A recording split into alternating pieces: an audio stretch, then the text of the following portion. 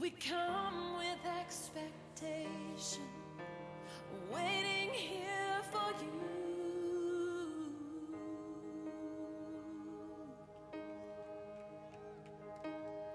I'm waiting here for you.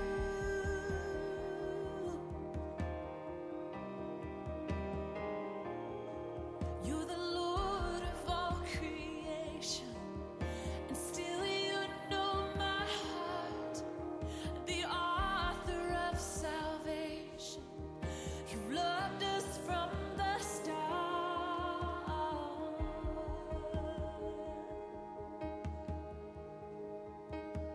I'm waiting here for you.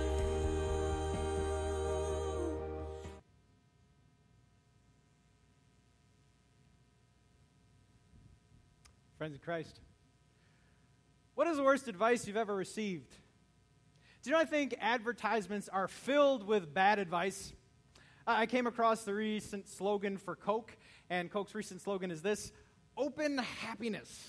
Now, I appreciate this. I have been on a hot day, and I appreciate the taste of a good soda, especially Coke. I had some time in the South where everything is Coke, by the way. But this is, I think, bad advice. For it should say, open cavities, open high fructose syrup, open an addiction to sugar. But open happiness, I think, is maybe bad advice when it comes to Coke. Or consider when you're young. Isn't it true when you don't have a lot of life experience and people around you without a lot of life experience, they give you perhaps some bad advice? I just want to let you know that if you're under 20 here today, we love that you're here. We love that young people are here. And you might have people who really care about you, but have horrible advice. For instance, I remember I was young and I had a dermatological foot problem, a wart. Anyway, and I got the advice that garlic can kill many things. You know, garlic kills infections. Garlic holds off vampires. Garlic kills good-smelling breath and maybe my foot problem. And so what I did is I put cloves of garlic, not with a Band-Aid, but just into my sock. Cloves of garlic into my sock for about a week. And guess what? Garlic does kill things. It killed my socks and my shoes and the chances of a girl sitting within a 10-foot radius of myself. It didn't take care of the dermatological foot problem, though. I consider as a pastor, sometimes I get bad advice. I get a lot of sales calls, and there are various vendors trying to give a church what a church might need. And they give terrible advice, and they usually say, our product will grow your church, which is really bad advice if you've talked to a pastor who knows the Word of God, because we don't believe that a product will grow the church. No, if you read the book rightly, we believe Jesus, the Savior, will grow His church. You know what I'm saying? So it's really bad advice. And that's going to be key. We're in the midst of this Vision Sunday. We're going to hear our president speak. And I just want to confirm to you today that there is no person, there is no product, there is no plan that can grow the church, even though all of those could be used. Rather, Jesus will grow His church, and that is our confidence. So, bad advice. So what is yours? Have you ever been offered a home remedy, and usually it has something to do with apple cider vinegar? Anyone? And I am convinced that the only thing apple cider vinegar is good for is curling up your nose to get you to ask, what is that horrible smell? It smells worse than garlic and feet. Anyway, let's talk about some serious things. We're obviously gathered in the house of God, and I wanted to just pause and welcome you if you're new today. I just hope that God will bless your time among us. We think that His love is the greatest idea this world has ever known. And we're going to talk about Job's story. That's the series we're in this summer. So let's turn there. Job is a man who lost everything. He lost a fortune. He was one of the wealthiest men. He lost 10 children. Recently, he lost his health. He was covered head to toe in boils. And what we've been dealing with, what we've been wrestling with, is why do we suffer? And I think we all have that as part of our common human experience. You've asked at one point or another, why am I suffering? Now, as a spoiler alert, Job never gets the answer. God never lets him know why he was suffering, and yet we do find certain things out. Here's some things we've been considering. One of the things that God does when we suffer is this. He teaches us that He is worthy of love even apart from the blessings He bestows. See, suffering creates this unique opportunity to say, God, I praise You in spite of all that I'm going through. I praise you even when you take something away. I praise you and you are still good on this day when I don't feel so good. Suffering presents that opportunity for that kind of worship. Well, last week, if you were here with us, we talked about the second, that God may permit suffering as a means of purifying and strengthening the soul in godliness. So again, it can be a strengthener. We talked about that out of misery can be forged beauty. And Horatio Spafford, who wrote the song called It Is Well With My Soul, but it was only inspired after some horrible circumstances. He lost 4 daughters. Well, today we're going to give rest to the why and try to consider the how. When you suffer, how do you get through it? And you know the answer? Comfort. We all need to be comforted. And today's topic is really about how do we give comfort and what kind of comfort are we to receive when we are suffering. We're going to talk about how we give some very nice advice. And the Bible has some words over what it's like when we give nice advice. I was reading from the book of Proverbs. Look what it says. It says that a word fitly spoken or aptly spoken is like apples of gold in a setting of silver. I was considering brownie points if you're in a relationship, if there are some men husbands. You should go to Kay and get apples of gold in settings of silver. And then you should give them to that loved one and say, this is what it's like every time I open my mouth.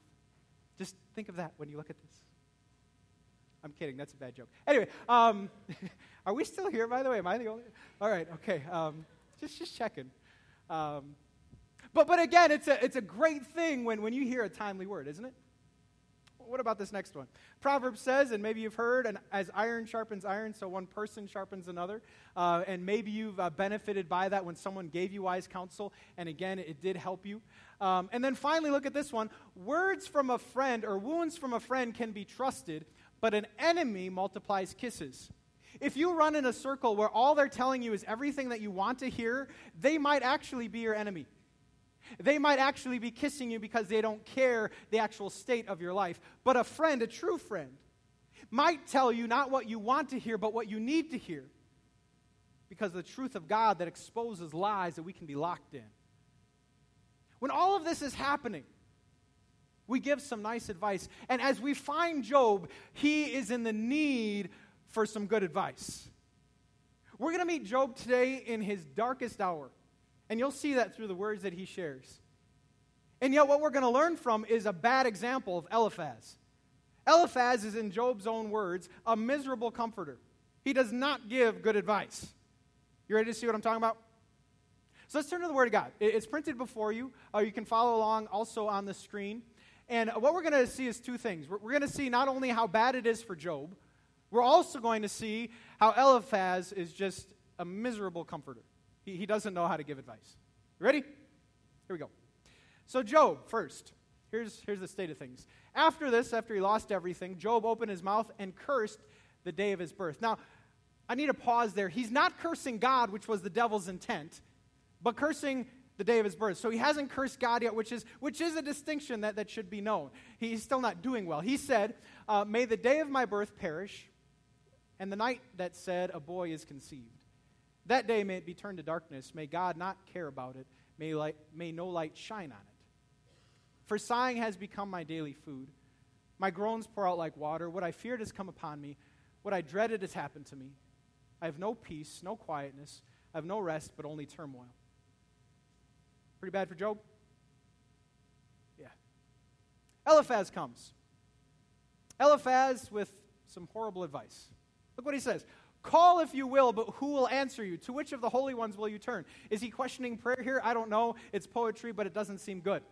Resentment kills like a fool, and envy slays the simple. I myself have seen a fool taking root, but suddenly his house was cursed. His children are far from safety, crushed in court without a defender.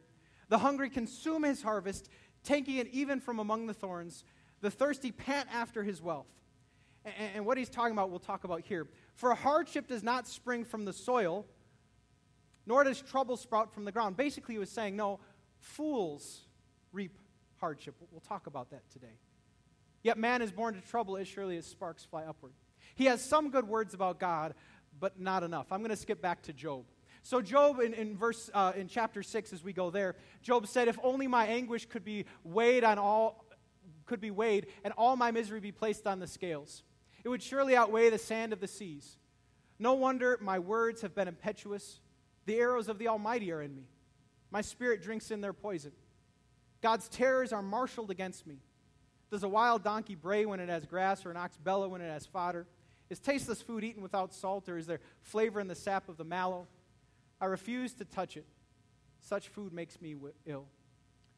Oh, that I might have my request, that God would grant what I hope for, that God would be willing to crush me, to let loose his hand and cut off my life. Then I would still have this consolation, my joy and unrelenting pain, that I had not denied the words of the Holy One. What Job is saying there through poetic words is, I wish that with Paul, to die would be gain, that I could go to heaven before I'm tempted to curse God. He's cursed the day of his birth, but I'm so tempted, I don't know how to keep it together, God. Please help me. Some tough words. Darkest moments of darkest days here in Job. And he needs some good advice.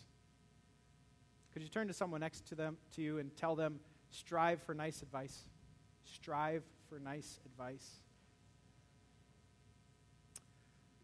Let's dig in. Principle of life is this. You reap what you...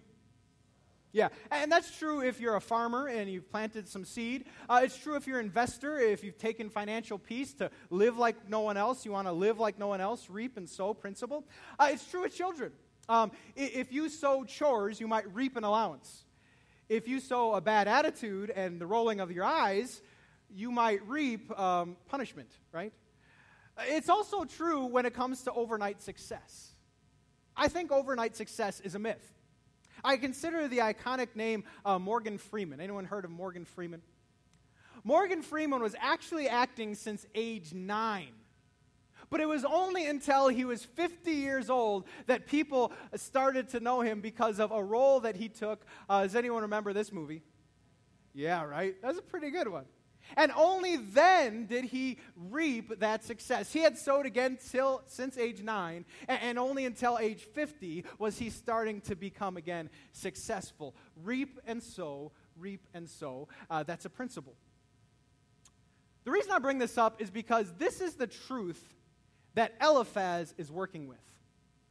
Eliphaz is going to try to enter into Job's world, and he's going to go with the truth, and it is true. The Bible even says, he's saying, often what you reap is what you have sowed. Look at his words once again. He says, I myself have seen.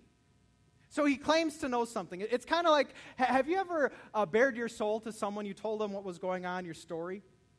And then they said, I know exactly what you mean. And then they tell you a story that has nothing to do with the story you just shared. Has that ever happened? This is Eliphaz. I myself know. Let me get into why this is going down. And he goes on to say, there is a fool taking root. A fool will sow something. A fool will sow foolishness. And guess what a fool will reap? He says a fool will reap children that are far from safety, without a defender. He will reap a lack of harvest. He will reap hardship, because hardship, he is saying, does not spring from soil. No, it is sown in foolishness. And when people sow foolishness, what they reap is hardship. Now, where is Eliphaz going astray? Why is this not good advice? I was considering other scripture when it comes to counseling people, and I was reading from the book of James, and look what it says there. It says, everybody should be, can you say that yellow? Quick to listen. How much is Eliphaz listening? Put yourself in his shoes. If you had a friend who comes into you scratching himself with broken shards of pottery because it's so bad, and is talking about cursing the day of his birth, and his anguish being more miserable, and if it was weighed weightier than the sand on the seashore, would your advice be to him, well, what'd you do to deserve it? Well, reap and sow. I believe what he is not doing is truly listening. Is truly entering in to hear every side of his anguish, his story. Rather, he is jumping to advice. And so what do we learn? That we need to, if you want to be a good comforter, you really need to humble yourself in order to hear. And if you don't have the humility to hear someone, you might be misapplying truths all over the place. You need to humble yourself. Whatever the wisdom you thought you had, the experience you thought you had, to truly enter into someone's grief and their moment in their dark days. Otherwise, you might misapply. Because you know what happens when you truly take time to listen? You learn something new. You ever learn anything new? See, what happens is we have paradigms that we establish in life. You know, reap and sow being one of them. Paradigms. I had a paradigm when it comes to pitching. I don't know how many of you play baseball, but pitchers, anyone play baseball? The paradigm I operate with is that if you work your body, if you, again, lift weights, if you have a bench press, if you work your muscles, then you'll pitch better because obviously you're getting stronger. Well, I recently talked to someone who is a better pitcher than I, who is telling me, actually, when it comes to pitching, there's an exception. You normally want to exercise every muscle, but what you don't want to do, does anyone know what a pitcher's workout should not include? You should not include bench press. If you want to pitch faster, you actually do not want to be doing this thing called a bench press because it can get in the way of the speed that you need to pitch. Well, I would have never known. He blew up my paradigm. I'm supposed to not work out that part of my body. It's all interrelated. What in the world? But I humbled myself to hear. I didn't claim to know it all. That's true in other areas of life. Maybe if you're not a baseball person. In spelling, remember that rule, I before E? I before E, except... Right. See, there's a paradigm, but then if you draw in a little bit closer, there's something that's going to blow up that paradigm. Now, I got a point. Are you still with me? Eliphaz is saying, I got this paradigm. It's called reap and sow, reap and sow. In fact, God would even say that in the New Testament, reap and sow, except for grace. Can I tell you something? Grace will blow up your paradigm. It'll blow up your paradigm over what religion should be. It'll blow up your paradigm over what you think you should get. It'll blow up your paradigm over what you think you should feel. Grace blows up the paradigm. In fact, when you compare Christianity to every other religion says reap and sow, reap and sow, reap and sow. But grace comes in, it wrecks it all. For what is grace? Grace is this idea that I might have reaped or sowed foolishness. I might have sowed sin. But I get to reap righteousness. I get to reap forgiveness. I get to reap love. And what Eliphaz didn't have was grace. And that's why he wasn't a truly good comforter. See, there are three things that you need to be a really great comforter. He had two of them. To be a really great comforter, you need to leverage, I believe, a combination of tears, of truth, and of grace. Eliphaz had the first two. When he met up with Job, he saw Job and he shared tears. He sat 7 days in empathy. He shared truth. Now, it was the wrong truth, and he beat Job with it like a club, but he shared truth. What he didn't have a shred of was grace. Friends, I got to remind you once again, we're not going to neglect grace. No, we're going to remember the grace of God. I don't know your story, but I know we've all been foolish at one point. And we all might be tempted to believe that I deserve only the wrath of God. We might be tempted to believe that, again, the wages of sin should be death. That's even a passage. But grace comes in and it breaks it all up. I get to remind you today that you might have sowed sin, but you reap love. You reap forgiveness. You reap righteousness. You reap eternal life because of Jesus Christ who authors grace. Can I show you grace? Isaiah the prophet, he said this. He said, come to me, all you who are thirsty. Come to the waters. You have no money. Come buy and eat. Come buy wine and milk without money, without cost. And isn't this the principle of you didn't sow for milk. You didn't sow for wine. You had no money. But you get to reap it anyway. You know why you get to reap it? Because I sowed. I sent Jesus on your behalf so that you can get all of these things, forgiveness and life, at no cost to you. How beautiful is this? You know, today is Vision Sunday. And I think of all the things that the church could be. I dream of this place, of God leveraging it for his glory. And I think we should use the combination of the three we just talked about. I think when people come, they should be struck by the fact that we shared with them tears. In their dark days, we had the humility to just listen and cry. I think when people come, they should know that we have truth. And sometimes in humility and grace, share that truth with them, because otherwise they might be locked in a prison of lie. And we have the truth that sets prisoners free. But more than anything, do you know what I think the church should be about? Is grace. That people would come and say they never got over the fact that we are treated better than our sins deserve. That Jesus came in and wrecked the paradigm through the cross. That we have victory because of his resurrection. Let us never get over grace. Let's build this church upon it. For it is the power of God for the salvation of everyone who believes. How great is his grace. But there's more we can learn about giving nice advice. I don't know if you've ever been to a doctor's office. If you go to a doctor, what are some of the first questions they might ask you? Why are you here? Right? Why are you here? Now, if you do not tell them the truth, are you going to get some help? Probably not. If you say, well, I just haven't seen you in a long time, doc, and heard you remodeled, you're not going to get help for what ails you. If you answer, though, truthfully and say, I am here because this hurts, and then you show them, you might get some help. Is that true?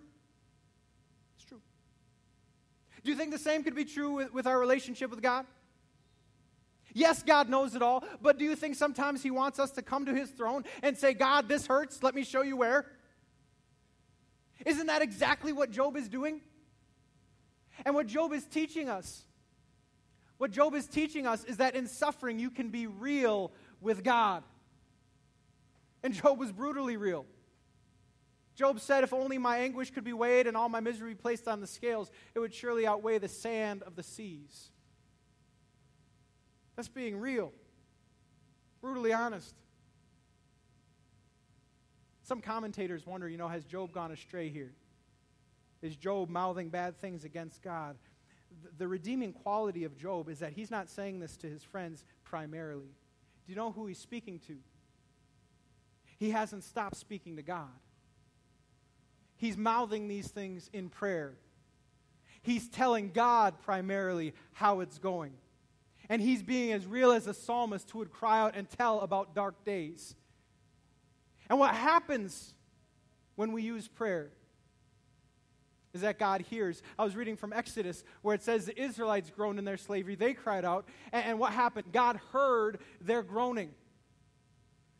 If you want true comfort, seek comfort then as you cry out to God in prayer. Never give up crying out. Never give up on this gift that we have to go to God and tell him what's going on. Cry out, for he hears. But there's more.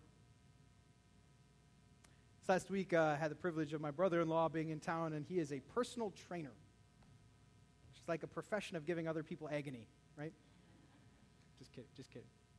And he used some of his expertise to help our family. We put in our goals to this computer machine, to the software program, and outpumped a diet plan. Because 85% of your natural health is food, and the other remaining is your actual workout. So we did this, and we were pinching fat and getting on scales, and it was a ton of fun. And then I saw the options that I had to eat. So it lists for breakfast, the portion sizes. It lists in ounces, and you should get one of those scales so you could weigh how many ounces. And I saw what was on the list, and boneless, skinless chicken breast. You can also eat boneless, skinless chicken breast. You can also eat, see where I'm going? Boneless, skinless chicken breast. You can also eat, spinach. Yippee. But what I was surprised is that there are a lot of things not on the list. Can I be real? There was no tortillas. Nope, no tortilla chips. They're fried. I guess that's bad for you. There was no candy. you know what they didn't have? They didn't have donuts. And I was trying to convince my personal trainer, because he said you need this like combination of the right carbs and fats, that if you eat a maple glazed bacon donut, that has both the protein and the carbs at the same time, so that should work out. But no, maple glazed donut was not on the list. The reason I bring this up is because we're talking about comfort. And in a serious way, and bigger than any diet plan, there are certain things that should be on your drop-down menu for comfort. I think you should have friends. Friends who can leverage tears and truth and grace. I think on the drop-down should be prayer. But then I think there's this whole category of stuff that really should be taken off the list of options. You know, something that I'm struck by is something quite serious, a serious topic affecting our nation, is a plague upon our nation. It's this topic of suicide. Suicide rates are only going up year after year. In 2016, 45,000 people committed suicide. If you think it doesn't affect our own neck of the woods, it does. I don't know if anyone heard of the news in Orland Park. In Orland Park, just a couple weeks ago, there was a shooting. There was a shooting in P.F. Chang's. And not only was there a murder, but there was also a murder and a suicide. First of all, I have empathy. Because anyone who's ever considering that must be having a pretty dark day. They must be saying with Job, if someone would weigh my misery, that would outweigh all the sand on the seashore. But then what I'd also like to show them is Job's response. Job does not list suicide as an option for comfort.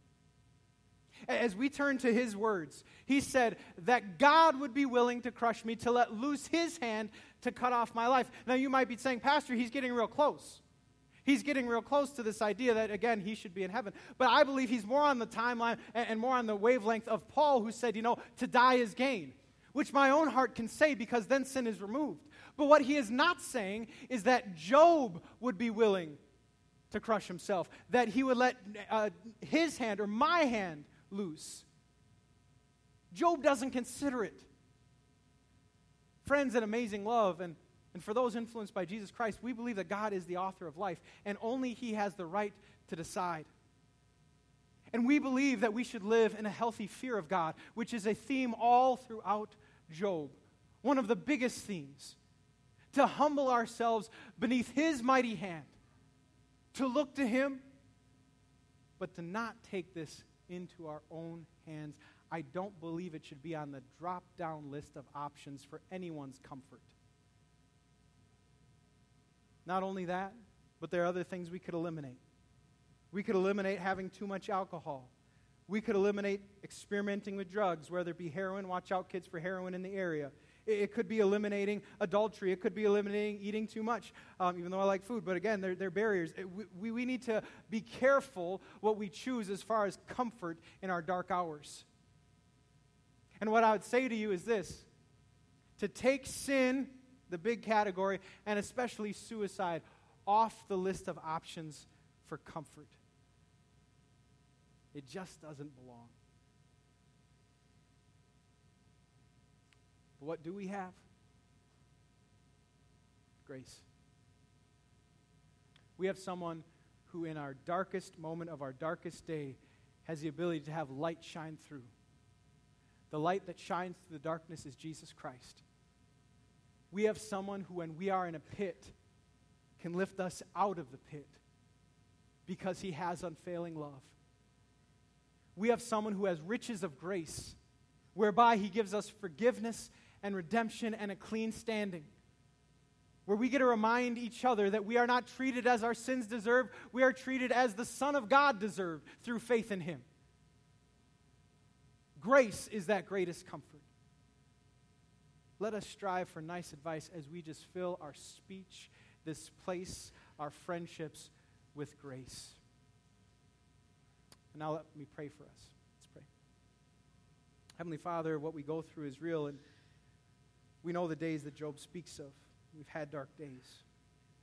Lord, be unrelenting in your grace towards us. Lift us up when we are in a pit. Give us the comfort of your gospel, which calls us redeemed and loved children. And help us to give this comfort to many, many others. In Jesus' name, amen.